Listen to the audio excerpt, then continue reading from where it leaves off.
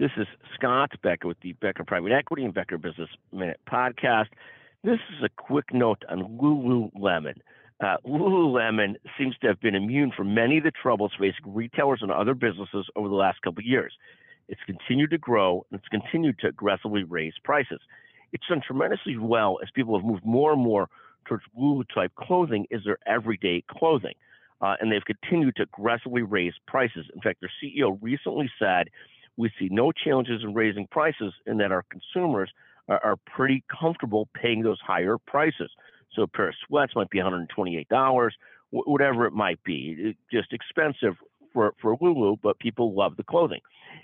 They've seen now, they just reported that the margins are eroding some. This led to overnight almost a 10% drop in their stock. And I must admit that even though I don't have the body for it, I do love the Lululemon clothes, but did feel a little bit irritated when their CEO said they were going to keep on raising prices.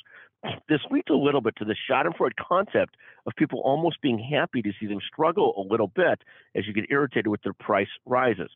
In any event, their stocks dropped almost 10% overnight. We'll see how it does today. We're talking January 9th, 2023. Thank you for listening.